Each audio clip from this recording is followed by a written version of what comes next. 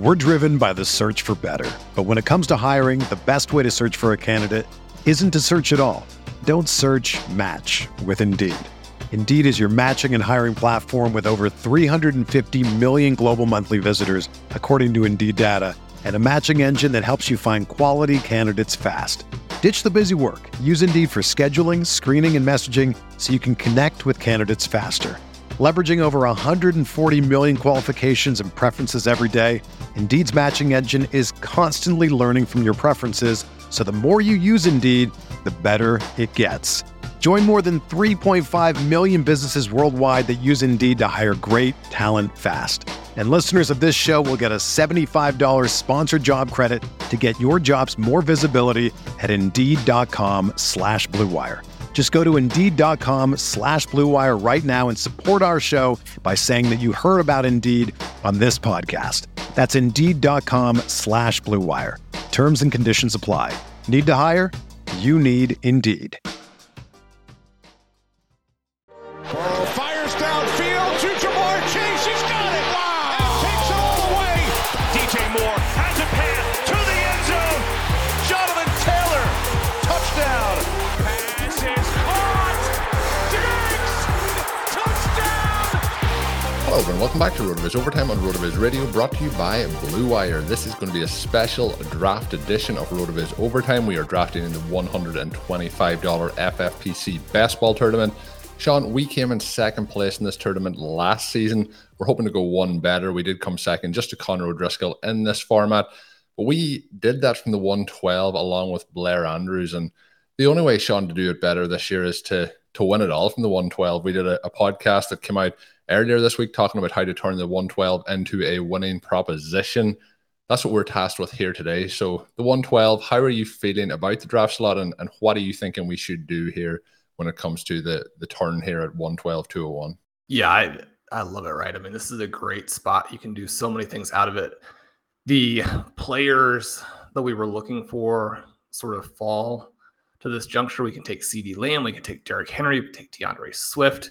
We can go with the elite tight end in Mark Andrews. Saquon Barkley is here. Colin, we have 40 seconds. I don't know. It just seems like an abundance of riches. What direction are you leaning? On that show earlier this week, I talked about that DeAndre Swift and Saquon Barkley should be first round picks.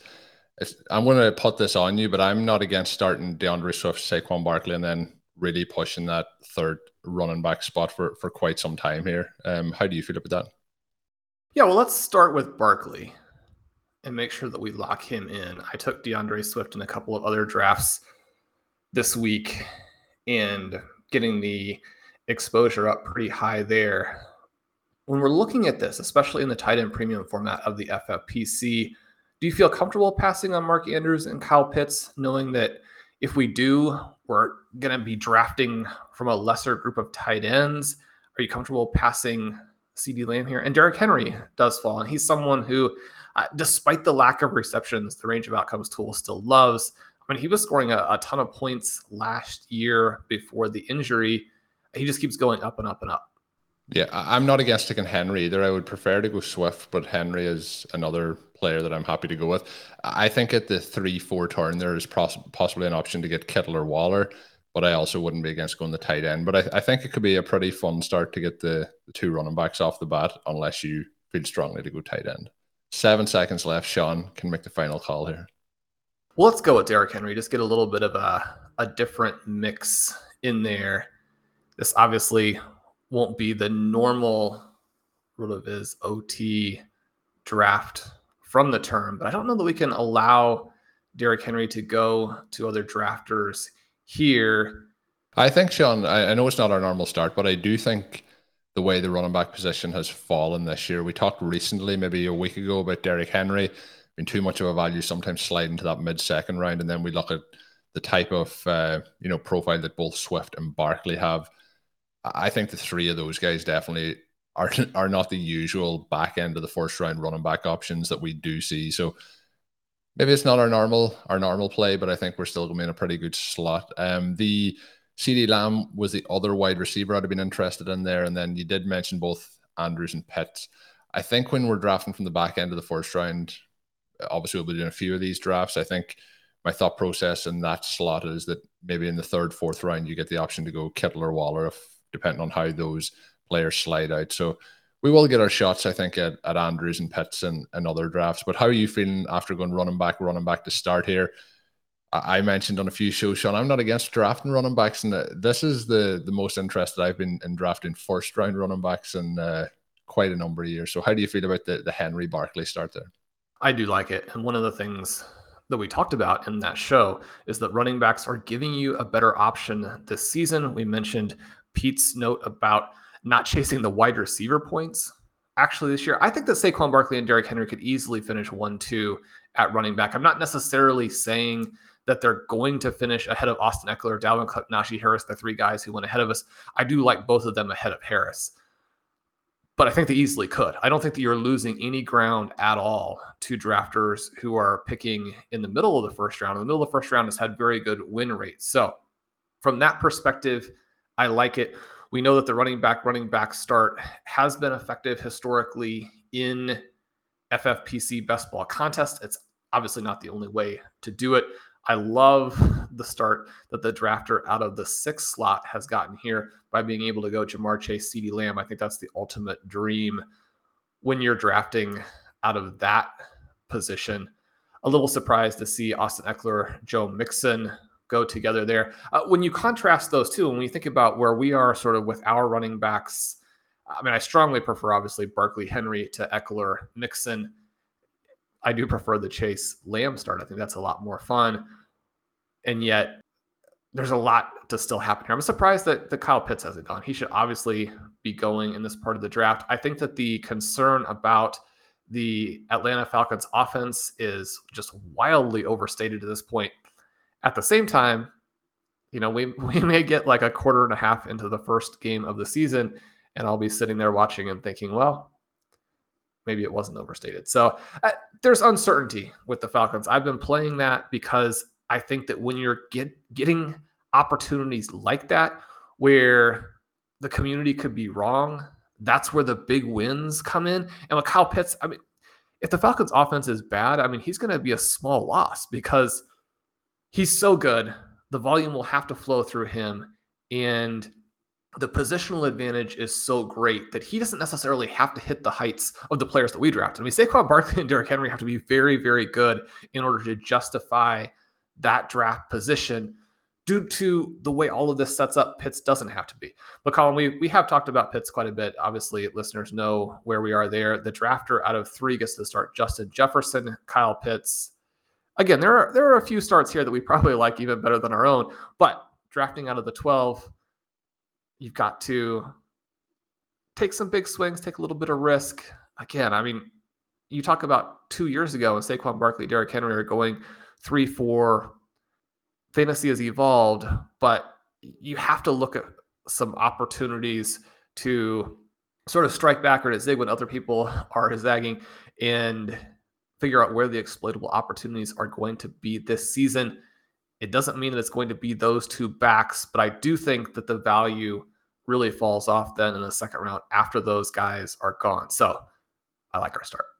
Yeah, I really like the start too. A little bit interesting, Sean, but you have teased some of the starts for some of these rosters, and I had purposely not been sharing the draft board. So let's bring up the draft board, and anyone watching along will be able to see it, but anyone listening along will give a little bit of feedback as to how things are going. So it started off pretty much as you would expect: Jonathan Taylor, Christian McCaffrey, Justin Jefferson, Cooper Kupp, Austin Eckler, Jamar Chase, Travis Kelce, Stephon Diggs, Dalvin Cook, Devontae Adams, Najee Harris. Then we go Barkley, Henry. So pretty much by ADP, the players you would expect to get there. The player who did slide a little bit was the one we talked about. That was CeeDee Lamb. He goes in the mid-second round, and that team in the 6th slot has started off nicely with Chase, Lamb, and Pittman there to kick things off. We also have, after our pick, Deebo Samuel, Keenan Allen going a little earlier than you may expect here. Then the Dalvin Cook drafter also got DeAndre Swift. Then Mark Andrews, Aaron Jones, CeeDee Lamb, as I mentioned, Joe Mixon, Alvin Kamara, Kyle Pitts, who we talked about, then Javonte Williams, Darren Waller, who I anticipated maybe coming back to the end of this round. That hasn't obviously happened here. Breece Hall getting a little bit of a push there in ADP. He goes to the Jonathan Taylor drafter. The team in 2 looks to be auto-drafting. They get Leonard Fournette there. Then we have Travis Etienne, Tyreek Hill, T. Higgins, Michael Pittman, James Conner. So kind of as we would expect, some players going a little bit earlier than ADP, Darren Waller and Breece Hall being two of the main candidates, but as you would kind of expect at this point. But as we get ready, Sean, 4 picks away from our next 2 selections back-to-back here, who are some of the preferred options? Some of the players that will be available on the board as things stand will be Mike Evans, Nick Chubb is there. Leading away from running back here, in my opinion, then we get A.J. Brown, DJ Moore as options, Mike Williams, George Kittle, who I mentioned, Jalen Waddle, who has very suddenly become my most rostered player over at the FFPC. Who are you feeling like here? It feels like shying away from the running back options that are available. I was going to make a deal with you when we did take those players at the 1-2 turn that meant that we couldn't draft Breece Hall or Travis Etienne at the 3-4 turn. That is always the difficult part in these drafts, particularly from the back, because usually Hall and Etienne are options that may be there for you, but they are no longer there for us. How are you feeling coming into this turn? We will have a number of options that I'm very interested in, as Mike Evans and Waddle and AJ Brown also go off the board. Yeah, just looking at this tournament specifically, in the last 3 days, we have Breece Hall at the 404. So he does go early in this draft. Players who do have ADPs sliding back around the turn: DJ Moore, Mike Williams, Cortland Sutton, George Kittle. Those are all options. I guess one of the reasons that I am looking to have a lot of Andrews and Pitts is that I do think that George Kittle, who's the player who comes back here at tight end, is a little bit of a tricky draft because Deebo Samuel and Brandon Ayuk are so good. And so we have 30 seconds here for our pick at the 311 column. DJ Moore, I mean, I haven't been loading up so far this offseason, but he's now becoming a trendier player. I mean, he falls to us in the perfect situation. He was on that team last year, and he was actually the guy who let us down. Do we want to go back to the well? What are you thinking here? We want to go back to the well. He's going to come true for us this year. That's the key takeaway. DJ Moore, I think, is the clear pick here in terms of the wide receiver options. It doesn't sound like you're fancying George Kittle. That kind of leaves us with the likes of Mike Evans, Cortland Sutton would be the potential remaining options with him. For me, out of those guys, Williams, I said Evans. I think I meant Mike Williams would be the option for me at this particular point. Have you a strong feeling on either of those? Now, you completely out on George Kittle at this point? Not completely out. If that was your vote, then we'd probably have to go that direction. I think, I do like some of the late tight ends. I know that's not the way to play it. We encourage people structurally to get that elite tight end. Mike Williams here, though, is a value to me. I think he's going to be the smash player from this Chargers offense. If he stays healthy, if they take the next step, I mean, I don't see how he doesn't crush from the 401. Yeah, let's do it. My question to you is going to be, I'm not against Kittle at that point, but based on the fact that we went running back, I do like to make sure that we start to push that wide receiver advantage, as we can start those wide receivers in the flex in this format.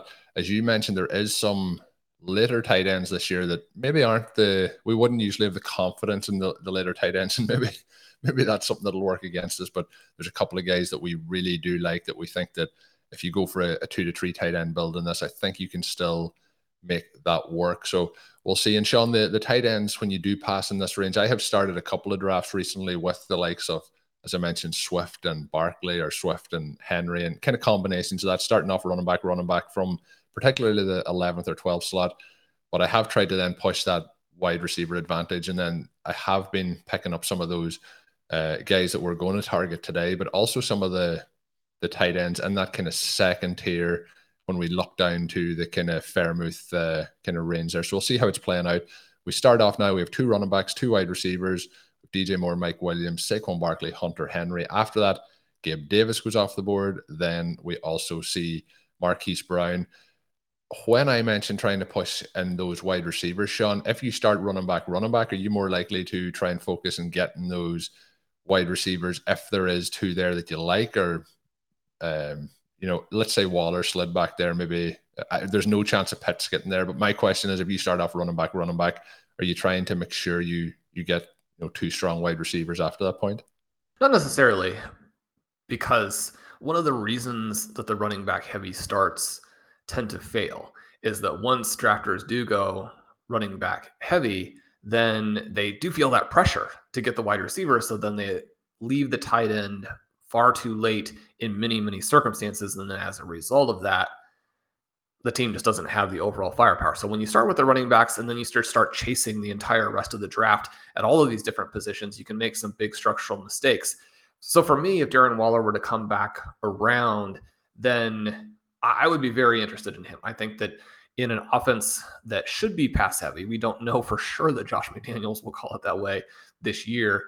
But when you have a Devontae Adams, when you have a Darren Waller, when you have an ascending veteran, and we do see some of these veterans make some big moves in their 30s. When you have an ascending veteran like a Derek Carr, then, I mean, this offense, especially when, I mean, McDaniels also has his Wes Welker, Julian Edelman type and Hunter Renfrow, right? I mean, I'm not drafting a lot of Renfrow because he just would really need to have a true Wes Welker, Julian Edelman peak type of season. I don't think that those guys, when they had the peak seasons, now, obviously Welker had some very good seasons alongside Randy Moss. But looking at how that would all work out, I don't see how Renfrow has quite the volume he needs with those other two guys there. He's probably not going to be the touchdown guy. And yet, if you had to make like one pick out of every player in the entire NFL for this season to just be a small win, to say this guy is going to finish ahead of ADP, we emphasize all the time that that's not how you win leagues and not how you win tournaments. But if you had to make that pick, then Hunter Renfrow would likely be there. Again, this is a situation where all of this, I believe, encourages drafters to consider Derek Carr as a discount option. I like Darren Waller. I think that, number one, he's very, very good. Number two, you can see how he would have the huge game at the right time. Now, could George Kittle have the huge game at the right time? He could. The problem is that some of those other games are just so small that you're going to need to have another tight end putting up big points for you in the fantasy playoffs to get through, to have that upside in week 17. But like we talked about, there are some other guys. So from that perspective, maybe a Kittle and then a Gerald Everett, a Noah Fant, an Albert O, a Cole Kmet. I mean, it looks like Kmet could lead the tight end position in targets there. There are huge concerns about the Chicago Bears. And yet, if Justin Fields and Cole Kmet are ascending players and they don't have anybody else other than Darnell Mooney, who also is a good player, another guy where, I mean, if you had to pick for a small win, I mean, Darnell Mooney is such an easy target. You look at these preseason games, his ability to get open, his ability to go up and make catches. For a smaller receiver, his athleticism and playmaking, I think, is underrated.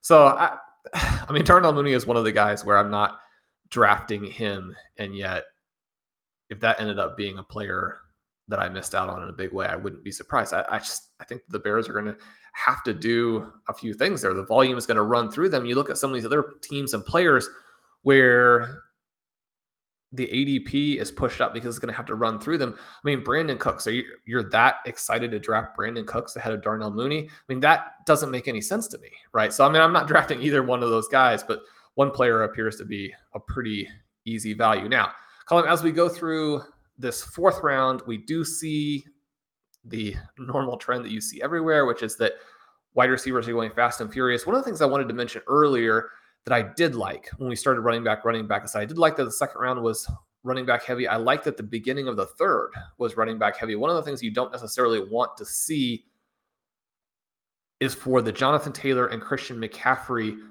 managers to make really savvy wide receiver or tight end picks in that 2-3 turn. I mean, they draft some good running backs, and maybe say, I mean, they're going to get some wide receivers later, but I think that it's a real gift to the rest of the draft when the Taylor and McCaffrey owners add in some running back that really lowers the ceiling for their overall team. So from that perspective, I think we're in good shape. Now, the drafter out of the drafter out of 3 has started Justin Jefferson, Kyle Pitts, Travis Etienne, Jerry Jeudy, and now goes Juju Smith-Schuster. That's a dream start there. Yeah, there's a few teams here that are going to challenge us. You mentioned, like, worst case scenario when you do go running back is that second and third round is just hammered in those yellow draft picks, and it's all wide receivers. The third round's pretty wide receiver heavy, but yeah, I think we balance that out to be able to get Moore and Williams there. Team 6 has gone 4 wide receivers to start. Team 10 has gone 4 wide receivers to start. So they are going to challenge us in terms of that wide receiver flex position. We'll see what they do over the next couple of picks here. Sean, you did mention, the Brandon. I'm not completely against Brandon Cooks, but you mentioned Darnell Mooney. I have to say that Mooney is somebody who and solo drafts I've been quite heavy on. I've been hitting a lot of the super flex drafts over at the FFPC, and those teams that I've been kind of targeting my second quarterback to be Justin Fields, and I've been trying to pair him up with Mooney, and those the drafter in 6 also hits Rashad Bateman there. So some of the targets I was hoping may have slid back to us were TJ Hawkinson, Rashad Bateman. They have both gone. The other ones I'm hoping that may slide here would be DK Metcalf. I mentioned Darnell Mooney. I might have to convince Sean to do that drafting. Around this range, they are the 2 wide receivers I tend to target. Other players that will be around there will be J.K. Dobbins or some of the elite quarterbacks that are in that range. You have also added some other players to the queue, one of those being Elijah Moore. How are you feeling at this turn? I was hoping that we may have seen Hawkinson potentially slide back to us, but I didn't feel it was realistic. How are you feeling about the likes of DK Metcalf or Darnell Mooney, who you said a minute ago that you aren't drafting very much of, making it back to us here at the turn? Yeah, if we end up having those 2 players as our picks, I wouldn't have any problem with that at all. Metcalf, obviously a big-time playmaker, a touchdown scorer, a tournament winner, especially when you get this discount, right? His ADP, wide receiver 27. I'm confident that even with poor quarterback play, he can justify that slot. Everything's priced in for him having a bad season there. There's no, there's no upside being added to that price.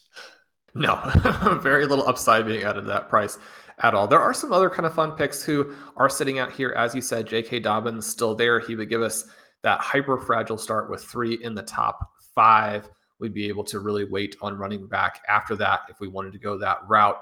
I do think that, especially with the notes about Joe Flacco, one of the things here that just is so frustrating is you almost do feel as an Elijah Moore, Garrett Wilson drafter that if Wilson is out, they might actually score more points. So from that perspective, I think we have a little bit of protection against injuries in that QB position, whereas some of the other wide receivers, if they were to have an injury, then it would knock them down. Now, there aren't that many receivers you're going to be drafting where if the starting quarterback is out, then they go up in value. That could be the case with the Jets guys.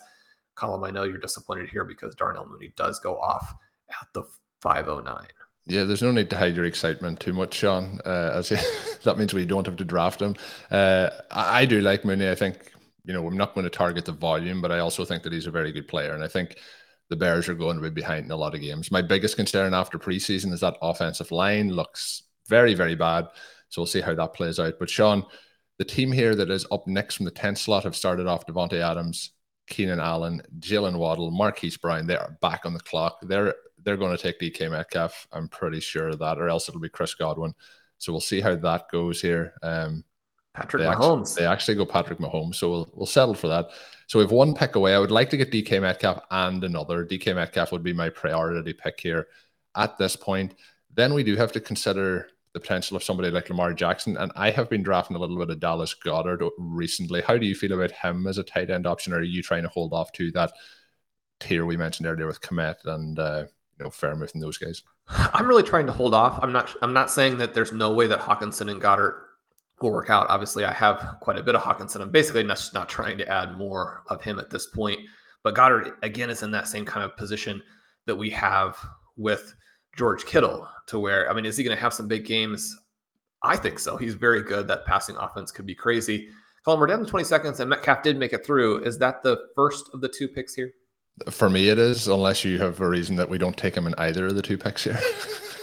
No, so we will go with Metcalf. He even slides a little bit below where he normally goes. For me, the next couple of picks, Elijah Moore has an ADP that's almost around later, and there is a way to play this offense much less expensively with Garrett Wilson, but I have an absolute ton of Garrett Wilson and just an absurd exposure level. And so in this particular draft where the wide receivers have gone early, we can continue to see receivers go earlier and earlier, I would probably be okay taking him here. I think that he is actually undervalued at wide receiver 33. He's going to smash that spot. So we could go that direction. I'm open to that. The only other player I would pitch is if you want to go elite quarterback and go Lamar Jackson, but I'm good with Moore either are. Well, we had good fortune with our elite quarterback play last year in Aaron Rodgers, but we got Rodgers at a very nice discount because of the uncertainty. One of the things that we played on that team, and one of the things that we like to do, Colin, in all of our drafts, is try to play the uncertain types of players. Now, for me, players with suspensions, players with serious injuries, that's not necessarily the kind of uncertainty that I'm looking to play. But a situation where a quarterback who almost certainly is going to play for a team and a wide receiver who almost certainly is going to play for a team, if you can get them at a little bit of a discount, especially if you're talking about guys like Davante Adams and Aaron Rodgers, that worked out for us. One of the reasons that our team made it and our team won is that Aaron Rodgers and Joe Burrow put up extremely positive point numbers, especially as we got down the stretch of the season, and they weren't that expensive. Now, we talk a lot about the QB window. My highest exposures are Trey Lance, and then I have guys like Jalen Hurts, Justin Fields, as some of the other main players in there. So it's not that we won't go for the expensive guys. I do have a variety of Kyler Murray, Lamar Jackson teams in a situation similar to what we just had, where you don't really have anybody you like at the 5-6 turn. And the 5-6 turn is tricky, right? That's almost the position that you struggle with this year more than, say, the first and second round turn. If you have that late spot, the 5-6, the wide receivers have often dried up. So I will go Lamar Jackson, Kyler Murray there in certain instances. And that's pretty exciting, right? I mean, you're sitting there thinking, well, I'm going to be the highest scorer in this league at QB. I'm going to be in a situation where if my team makes it to where I've drafted it to make it, then I have that flexibility in week 16, week 17. It could be either guy. It could be a situation where in week 16, one player makes it through, in week 17, the other one does. That's the type of optionality that will allow you to have a roster that's similar to the week 16 winners, or meets the week 16 criteria, but then is different in week 17 and can really be the team that finishes up in the top 10, hopefully at the very top spot. But since we did go running back, I felt we needed the wide receivers in this draft. Yeah, no, I would agree with that. And, I mentioned Mooney getting more. I don't have a huge amount between those two guys, although you mentioned there is around, half to 3/4 of a round of an ADP gap between those guys. The drafter who did take AJ Brown earlier is after doubling that up with Jalen Hurts in the 6th round. I was actually going to ask you that question, then you've kind of already answered it, and that is, sometimes we're looking to get those two quarterbacks in the window, but when you are at a turn like we are here, you mentioned the example at this particular spot, but there is those spots a little bit later, whether it's like a Russell Wilson, Tom Brady, there is options to double up on those guys pretty quick. And I think having those wide receivers that we've built up now with the 4 wide receivers after the 2 running back start allows us some flexibility as we move through the draft. I think sometimes when you get into that 8-9 range, it can be a little bit of a challenge if you haven't got those wide receivers to try and pivot to the quarterback position. So, Sean, so far we're looking pretty good. Team 6, I'm assuming Sean has heard some of your content over the years as they have started out to get with a 6 wide receiver start. I'm not targeting Thielen or Robinson, but he has really laid in with Ja'Marr Chase, CeeDee Lamb, Pittman, Robinson, Rashad Bateman, and Adam Thielen. How long do you think both him and that drafter out of the 10th slot who has a quarterback and 5 receivers are going to hold that to us? I would have preferred if they were a little bit more running back heavy through those opening 6 rounds. Yeah, this is something where it's probably bad for them and bad for us, right? Both because we don't want the wide receivers to dry up in a league that we're playing in, because we need to have that to have the overall tournament winning upside. And yet at the same time, it's probably not the way to play a best ball league. We talk about what are the differences in zero RB between best ball and redraft. In redraft, this is a very viable way to approach it. You want to get the 6 of the top 15 overall guys. You can wait until the double-digit rounds to select your first running back. In best ball, because you can't swap out players, and because the positional requirements are so specific and the overall final build really needs to hit certain numbers, then you don't have quite that flexibility. I was just looking it up to see how that had performed in this tournament the last couple of years. Obviously, it's an unusual start, right? Only 23 times actually. 0% wins it comes in with about an average score. There are no elite scores from that group. If we take it down and look at, say, taking 5 wide receivers in the first 7 rounds, that still is something that hasn't been super effective. Only a 6.3 win rate. Again, not great top 2 percentile outcomes. So it probably doesn't work for him. And it's a situation where when you have that elite upside in players like Chase, Lamb, Pittman, Bateman, I mean, how do Robinson and Thielen really fit into that? Now, a lot of people are very enthusiastic about Robinson. I think it probably made more sense to be enthusiastic when we didn't have kind of these nagging concerns about Matthew Stafford. But maybe that's really all just sort of smoke and mirrors, or just not a big deal. Robinson, Thielen, guys who could score a bunch of touchdowns. We know that touchdowns are going to be very relevant in an optimized scoring format, in a tournament format. Maybe that'll work out for him. It certainly is not ideal for the drafters here in the top 4 slots, where through 6 rounds, only one team that had a top 4 slot has more than 2 wide receivers. So these 2 extremely wide receiver heavy squads are hammering them. Hopefully we'll be in a position to sort of thread the needle, come out and benefit on both sides of this. I am glad that we did go with those 4 wide receivers as opposed to taking a risk at tight end, taking a little bit of a luxury pick at QB. I was hoping that Drake London might fall a little bit further. Probably didn't have a realistic chance to get back to us, especially with this being a wide receiver heavy draft. His ADP in the last couple of days, still on a high volume of total drafts, is there at 705. So he's sort of a mid-7 pick. He does go to the turn drafter there at 701. I like that selection. I guess I've already made a pitch for the Falcons.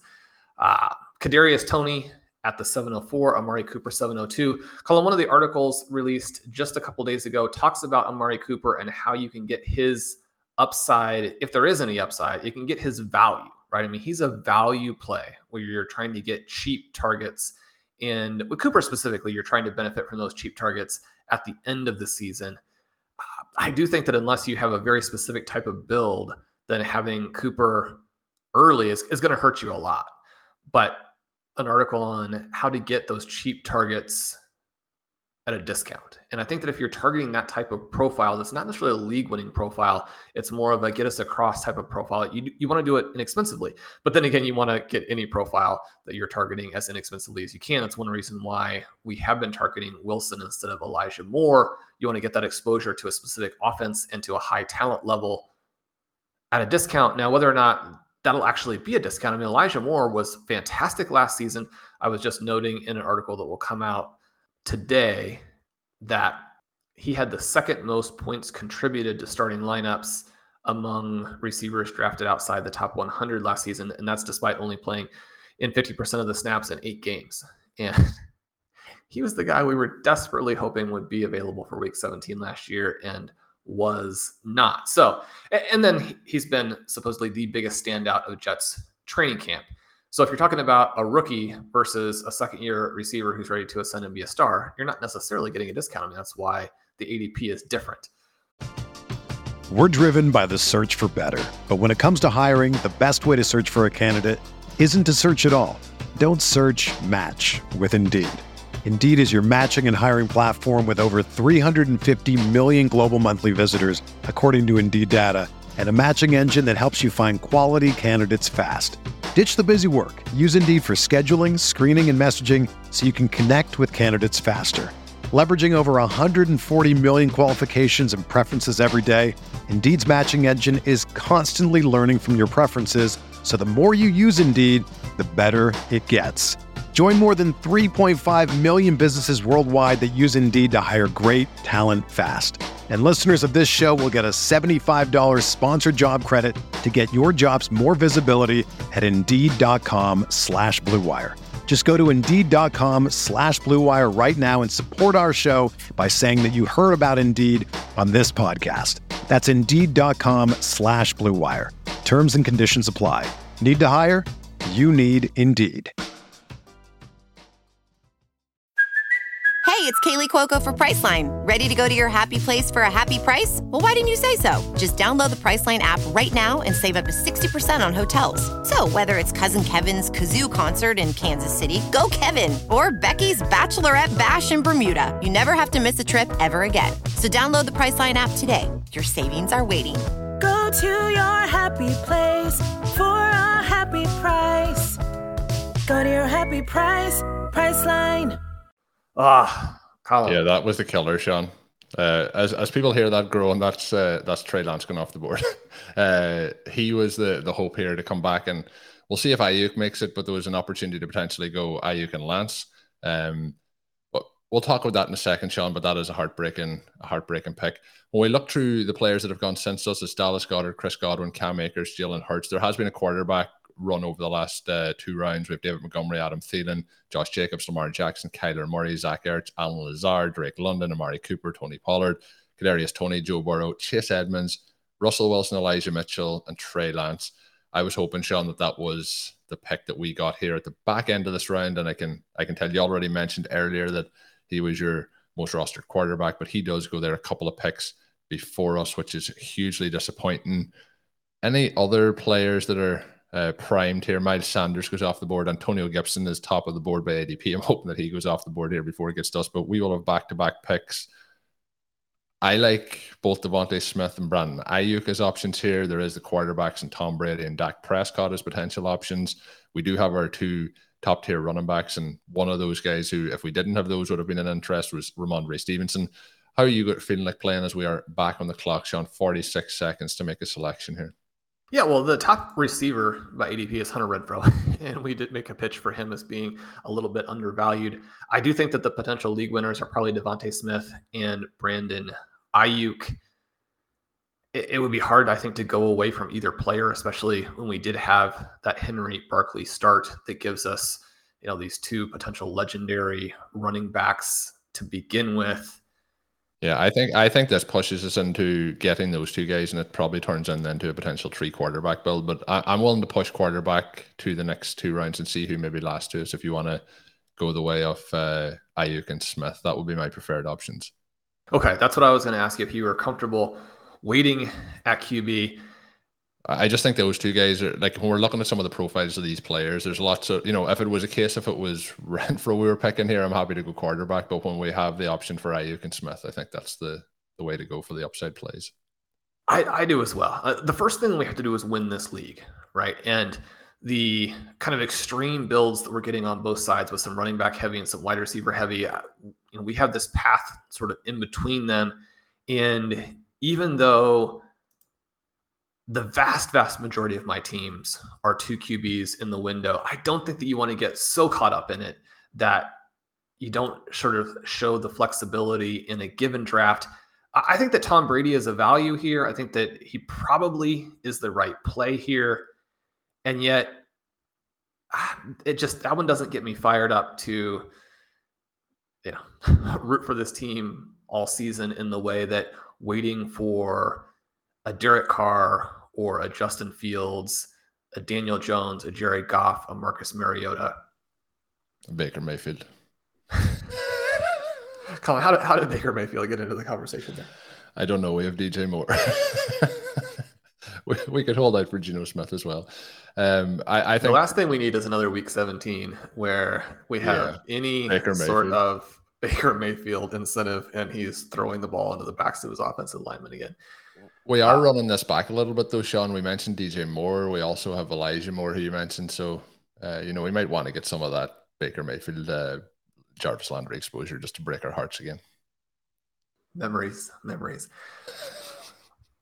Colin, in terms of looking at this team now and this running back and wide receiver heavy start, obviously one of the things that we talk a lot about on the shows, that we write a lot about in the best ball workshops on the site, are the importance of actually executing the onesie positions, getting your tight ends, getting your quarterbacks, not getting so locked in on, I need to keep up with the Joneses on running back and receiver depth, and ignoring these positions that do dictate winning your lead. They put you in position to win tournaments. How do you feel about the flexibility to occasionally go away from that? Again, it's going to depend how much individual listeners are drafting. If you're going to draft 5 times, you're going to have a little bit different approach than if you're drafting 10, which is going to be a little bit different than if you're drafting 50, which is going to be a little bit different than if you're drafting 150. And so, from that perspective, you have to select an approach that works for what your overall volume is going to be on the season. But given that the vast majority of my teams are executing those, I do like to go away from it when I think it makes sense, in part because you don't ever want to get so locked in that you start making bad decisions on the clock just to try and force the structure. And in some cases, maybe diversifying into players that you don't actually want in your portfolio. But the other part then is, yes, these things historically have been very successful. Yes, there's a logic behind that. It's not just saying, oh, this worked before, it'll probably work again. There are reasons why it works. And yet we know that specifically at the onesie positions, especially, we're talking about a handful of players, right? And so if you do have a late round quarterback who comes through with a big season, if you do have some late round tight ends who come through with big seasons in a particular year, then that's going to have an outsized impact on how that entire campaign plays out. And I don't know that you want to have zero exposure to some of those types of eventualities, especially having zero exposure when the team and the league kind of dictated that you had a good opportunity to get the exposure in that instance. Yeah, no, I agree with everything you said there. In terms of the way this roster is played out after 8 rounds, I'm very pleased with where we're sitting. We'll see how that plays out now through the next 12 rounds. But something that I wanted to hit on also when you mentioned about the tight end position, like we did discuss Cole Kmet earlier. Cole Kmet has gone off the board in the early 8th round. He normally goes kind of mid-9th round. We have some players in this draft who have taken players, as we mentioned, the team at the 101 has taken a couple of players quite a bit before ADP, and Darren Waller, Breece Hall also took Drake London a couple of picks before ADP. What we're seeing here is Cole Kmet has gone off the board about a round before normal. Dawson Knox goes a little bit earlier. Zach Ertz actually goes off the board a full round earlier than normal. So there's a couple of players here who have kind of switched up that tight end ADP. And I think sometimes if people are really pushing the ADP, the part that some drafters might get sucked into is, oh, I've got to go and get my tight end now before they're all gone. And then they pass up somebody like, let's say, Devontae Smith or Brandon Ayuk to make sure they get a tight end that isn't off the same equivalent value. So my thing is trying to stick to the goals that we talk about in all our shows, but when it's a case that the draft falls in a certain way, to be able to kind of have that flexibility. And I think how we've set this up is going to give us some flexibility for when we need to make those decisions a little bit later. Both Tom Brady and Dak Prescott go off the board in back-to-back picks at the end, towards the end of the 8th round here. But I do think what you said there about not being overly locked into that exact time to get the player and really pushing it. Like if you take, let's say you take Kirk Cousins in the quarterback window just to force to have a quarterback in the quarterback window, it's kind of going against the whole entire premise of it. So I think it's important to do it when the timing's right and how the board falls. But, there's certain teams here who we've talked about some of the players they've taken that we aren't targeting or we aren't, trying to get in and draft. I've been quite harsh on Adam Thielen this offseason. He's a mid-6th round pick. We take, Brandon Ayuk and Devontae Smith after him and both those. I would rather take those guys in his draft slot straight up, and we get them quite a bit considerably later. So there's certain things that people are doing that I don't think work in this. But that drafter that I'm saying about Adam Thielen has actually ran up that wide receiver start that he has with Chase Edmonds and Kareem Hunt. So things may start to look quite bright for that drafter as we move forward here. Sean, some teams in this draft are really putting themselves, as we talk about the structure of our roster, into very challenging spots. For example, drafter out of 7 starts Travis Kelce, Aaron Jones, James Conner, then takes Terry McLaurin, then goes back to A.J. Dillon, David Montgomery, Russell Wilson, Antonio Gibson. So they have started this draft with a tight end, a quarterback, 1 wide receiver, and 5 running backs. You can start 4 running backs actually in this format. But there's certain teams in here who, although we haven't got our elite quarterback we maybe wanted specifically to get, and we may not have our elite tight end, I think in this particular room, we are getting advantages through what other players are also doing, as well as hopefully setting ourselves up for success with what we've done so far. I think that's exactly right. And you do point out that you can start 4 running backs in this format. If you draft specifically to do that, then the win rates end up not being particularly strong. All you have to do is pull up the Blair Andrews Win the Flex, and you'll see how that doesn't really work from a positional scoring perspective. Now, again, any individual season, you're going to see strange results. If you hit on all the right guys, then you have the potential with a fun lineup. That team also does start with Travis Kelce, so they're in all likelihood going to get some elite tight end scoring. One of the great things about fantasy is that within any given league in any given year, you never know how things are going to pan out.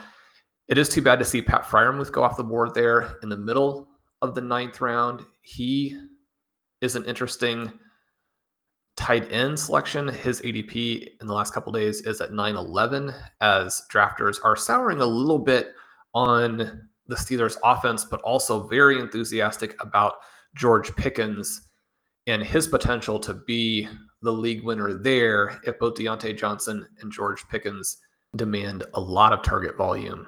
Then the question is how much will be left over. But I do tend to think that a functional offense benefits the tight ends who you want to be effective in the red zone, and guys who are down by the red zone frequently. I think Pickens could actually help Freiermuth. Obviously, he crushes Chase Claypool.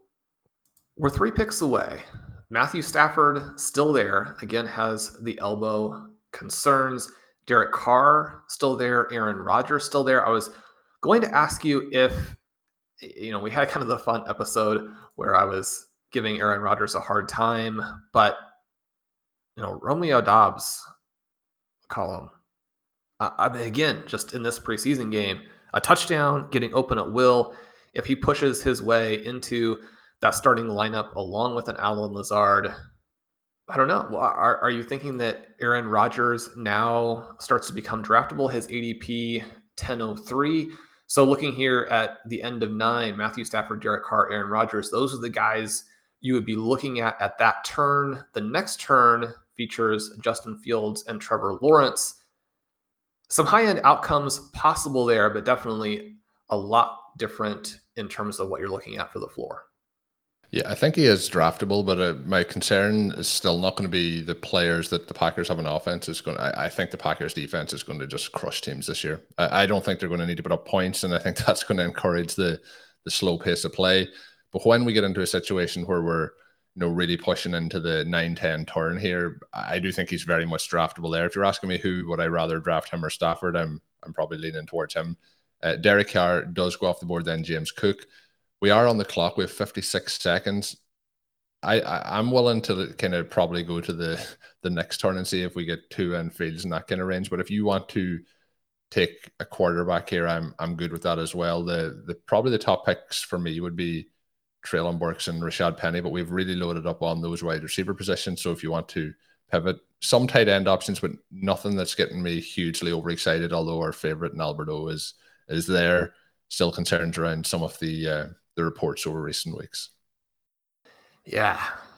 I don't know. This Penny here feels like a must draft. Well, go ahead. No, I was going to say he feels like the player that I think we have to take. And then I was thinking the other kind of secondary option would be a quarterback, or else potentially Aaron Rodgers, or else we could pivot into the tight end position.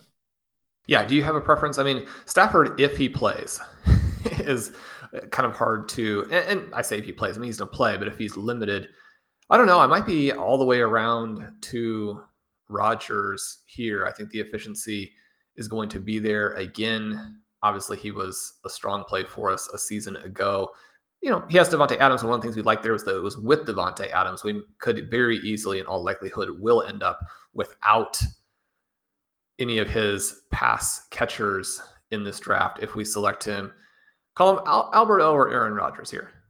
Let's go with Rodgers. The reason for that pick is that I want us to win, so Sean has to declare his undying love for Aaron Rodgers at the end of the season. There we go. That was it. I'm not sold on the Rodgers. The other thing I'm thinking is there is some later potential options that we could pair in, and we have waited on tight end to this point. There is obviously, tight end, once you get past those elite guys, a lot of it is going to be related to touchdown production.